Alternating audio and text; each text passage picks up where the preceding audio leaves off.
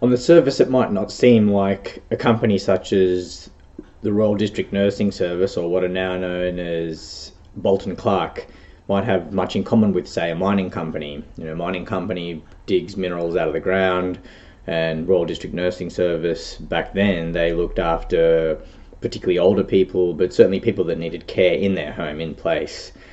But what we found was, using LinkedIn, we were able to establish links between the two, and those links weren't actually that counterintuitive. They weren't that left field.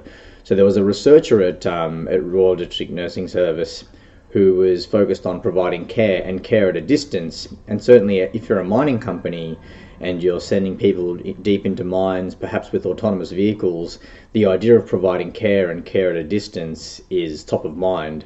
And even more so when you're thinking about a fly-in, fly-out, or a FIFO service, which mining companies often operate. Care at a distance is of vital importance. So when you think about what you're going to put on LinkedIn, and you think about what collaborators you might be looking for, or the kinds of opportunities you might be looking for, don't discount someone or something because you think to yourself that there isn't relevance. Open up to the opportunity, have a discussion, and who knows, you might find something new that is very obvious to those outside your circle.